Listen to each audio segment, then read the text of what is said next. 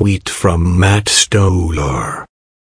No one is shocked at the Michael Cohen payments, and no one thinks this is anything but business as usual. The voters picked Donald Trump because they see this as business as usual.